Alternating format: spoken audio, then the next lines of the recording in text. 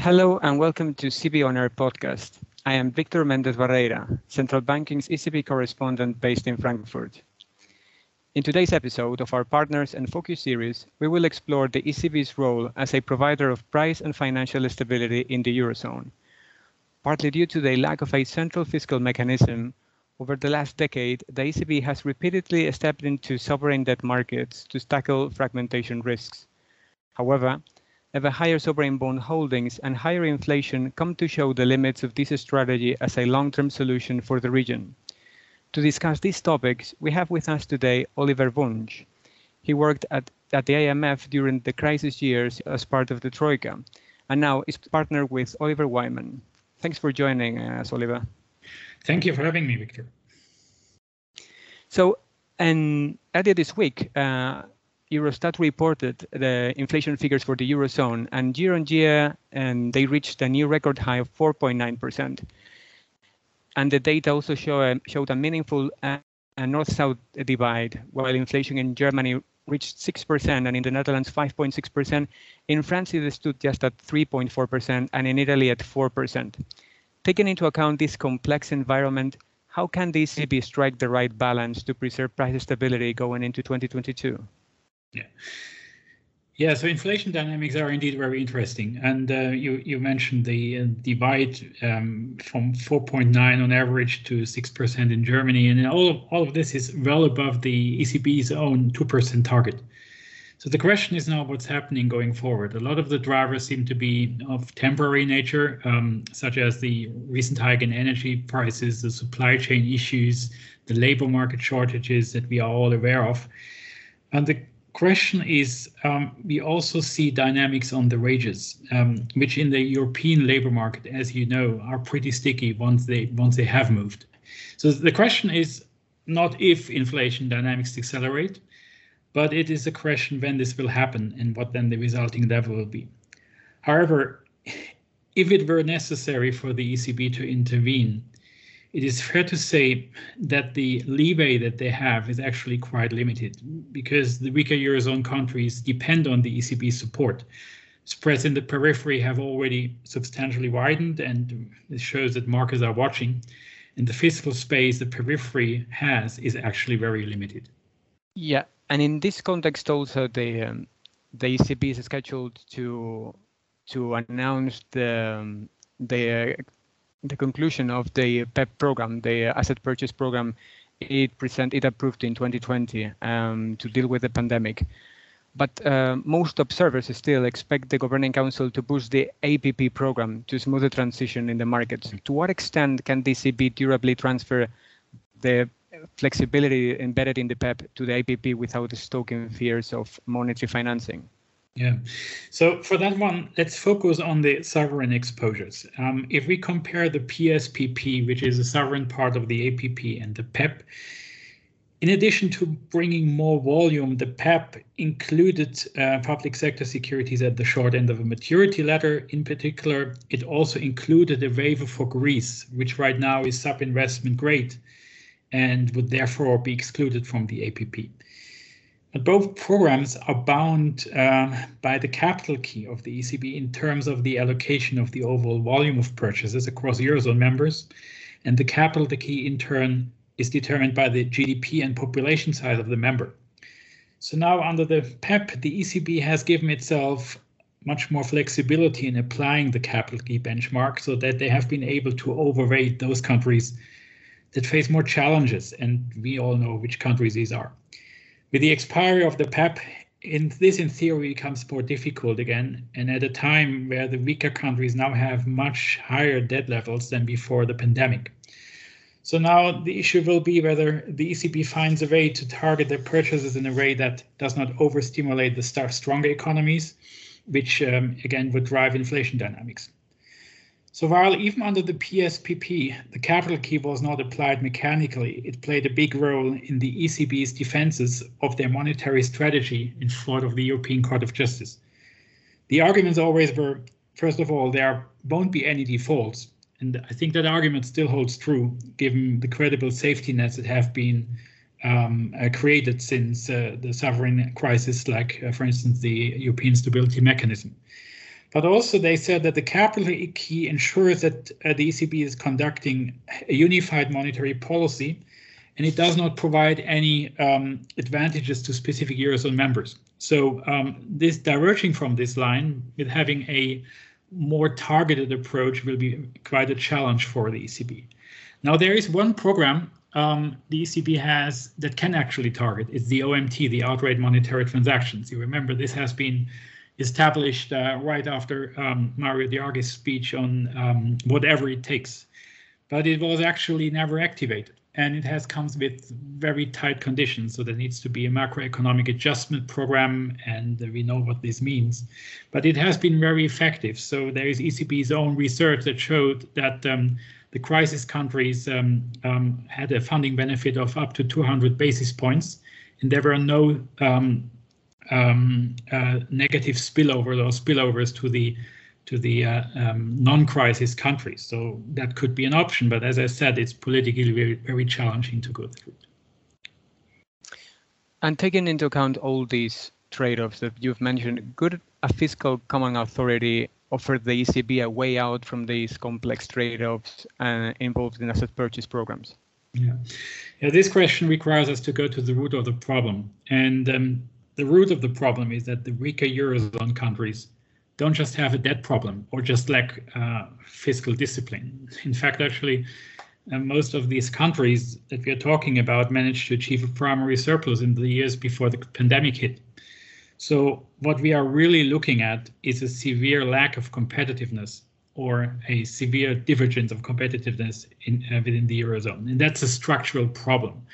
And even if you address this diligently and with force, it takes years to solve. And there are some important lessons that you can take from IMF programs. And this is money is not necessarily the biggest problem. Much more important are realistic targets and also political ownership and the buy-in of the citizens that quickly want to see some tangible progress. And from a macroeconomic and political point of view, couldn't this fiscal capacity be more legitimate and sustainable than constant ECB interventions to prevent the repeated episodes of market fragmentation? Yeah. So as you said before, structural reforms are needed, and the road that the ECB assumed since the debt crisis is mostly due to the fact that the political level of the EU and its member states have so far not been able to agree on a common fiscal framework. So nor have many member states being willing to address structural issues or at least develop a credible plan that would enjoy the long-term support of the electorate. So the ECB has neither the explicit mandate nor the means to push for or even force structural reforms. And all they have done is to implement stopgap measures that hold the Eurozone together. And with that, they have even reduced pressure on politicians that then engage to a certain extent to a strategy of complacency. So I think the recent statements both by Mario Draghi but also Christine Lagarde, that's now the political level that needs to act, that's very important. And in your view, are national authorities and in the general public ready to adopt a system of fiscal transfers? Yeah, so I think there is a vast majority for measures that are able to mitigate short-term imbalances. So the reason is very simple. Major economic turmoil in the Eurozone the cost is huge, and politicians as well as their voters, they prefer stability. For that reason, it makes a lot of sense. Regarding the question, however, for something more long-term like the fiscal union, it's important to say that it requires a strong fiscal governance, and this comes with cost for everybody. A fiscal union requires that there is a political decision-making body, like for instance the parliament, that is responsible for deciding entirely and completely on the budget. This means tax revenues and expenditures, and as a residual, then also on the debt. And you need to have this decision-making power, the responsibility concentrated in one single body. So when NextGen EU was agreed last year, the discussions were not necessarily only about who should pay or who should take on the risks, but also who would decide on the spending. And it was the countries that would benefit most from NextGen EU loans and grants that were very, very skeptical of the euro level or even another member state having a say on how the money is spent. So I'm not so sure if member states net payers and net recipients would be willing to hand over their fiscal autonomy to the EU level. And even more so if the EU current governance framework with the specific roles that, for instance, the Council has, the Commission has, the Parliament has, and that are quite different from what you would see in a normal sovereign state, would credibly be able to take on such responsibility. And maybe could European officials find a midway solution not requiring a fiscal transfer, for example, maybe a reform of the Stability and Growth Pact and the establishment of a strict mechanism overseeing reforms in weaker countries? Could that suffice in your view? I think we have tried most of that. So the SGP, with these strict quantitative thresholds of 60% debt level, 3% deficit, was meant to obviate the need for fiscal framework, and simply because it was clear that the political agreement on the latter was too ambitious. So while there are discussions on reforming the SGP, for instance, by changing the thresholds to make them more, say, realistic to the current situation, I'm not sure whether this will be the long-term solution. And probably a question would be, what would be to ponder to what extent Europe has the political leadership required to tackle these fiscal monetary difficulties. Do you think that the new green, red and yellow coalition led by the new Chancellor Olaf Scholz in Germany, Mario Draghi in Italy, and Emmanuel Macron in France are the right partners maybe to reach a durable and enforceable agreement?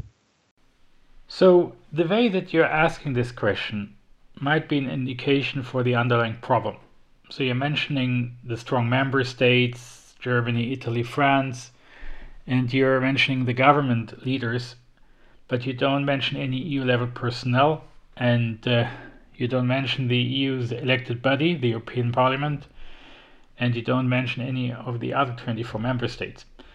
So as a matter of fact, this is the way the decision-making worked in emergency situations like the sovereign debt crisis, the euro crisis, or the COVID crisis. But if the EU really wants to go for long-term fiscal integration, perhaps these decision-making structures are not sufficient because they lack the democratic legitimacy that you would need in a federal setup. But the appetite to go that route is, I think, quite limited. So, of course, you have in the German coalition agreement, you have the long-term target of a federal Europe. But as a matter of fact, in the election campaign, this topic didn't play a role at all. So one might wonder how prepared, for instance, the German citizens are to go that direction. And what's true for Germany is also true for other member states. Look, for instance, right now at the tones that you hear in the presidential campaign in France. So I'm skeptical that we are seeing kind of a grand bargain here. And I think the EU will continue to be more crisis-driven when it comes to policy change with all the problems attached to it. And in that context, I see three scenarios. And they are driven by the upcoming inflation dynamics. So if inflation dynamics slow down again, I think the EU will do what has been done before. They will muddle through. If it's not the case and inflation dynamics continue, I think the ECB will try to adjust the purchasing programs in the way that I mentioned to better target those countries that need the support in the area of fiscal space and borrowing cost, which already will be a departure from the line of argument that the ECB made before when they came up with the PSPP and the programs that they implemented during the euro crisis. And if that still doesn't help, and the ECB needs to act on inflation in a way that would put certain Eurozone members at risk, I think we will end up with another round of emergency meeting in Brussels, where a mechanism is developed that leads to fiscal transfers without actually calling him that way. And in the short term, this might be the right thing to do because simply the adjustment cost would be enormous otherwise. But I would leave it as an exercise to our listeners whether this is the way that the EU should really develop in the long run.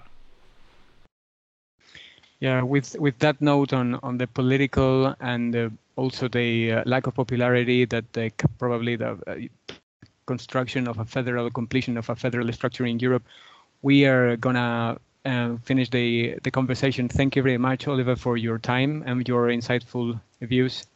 And I hope you have a very nice day. Thank you.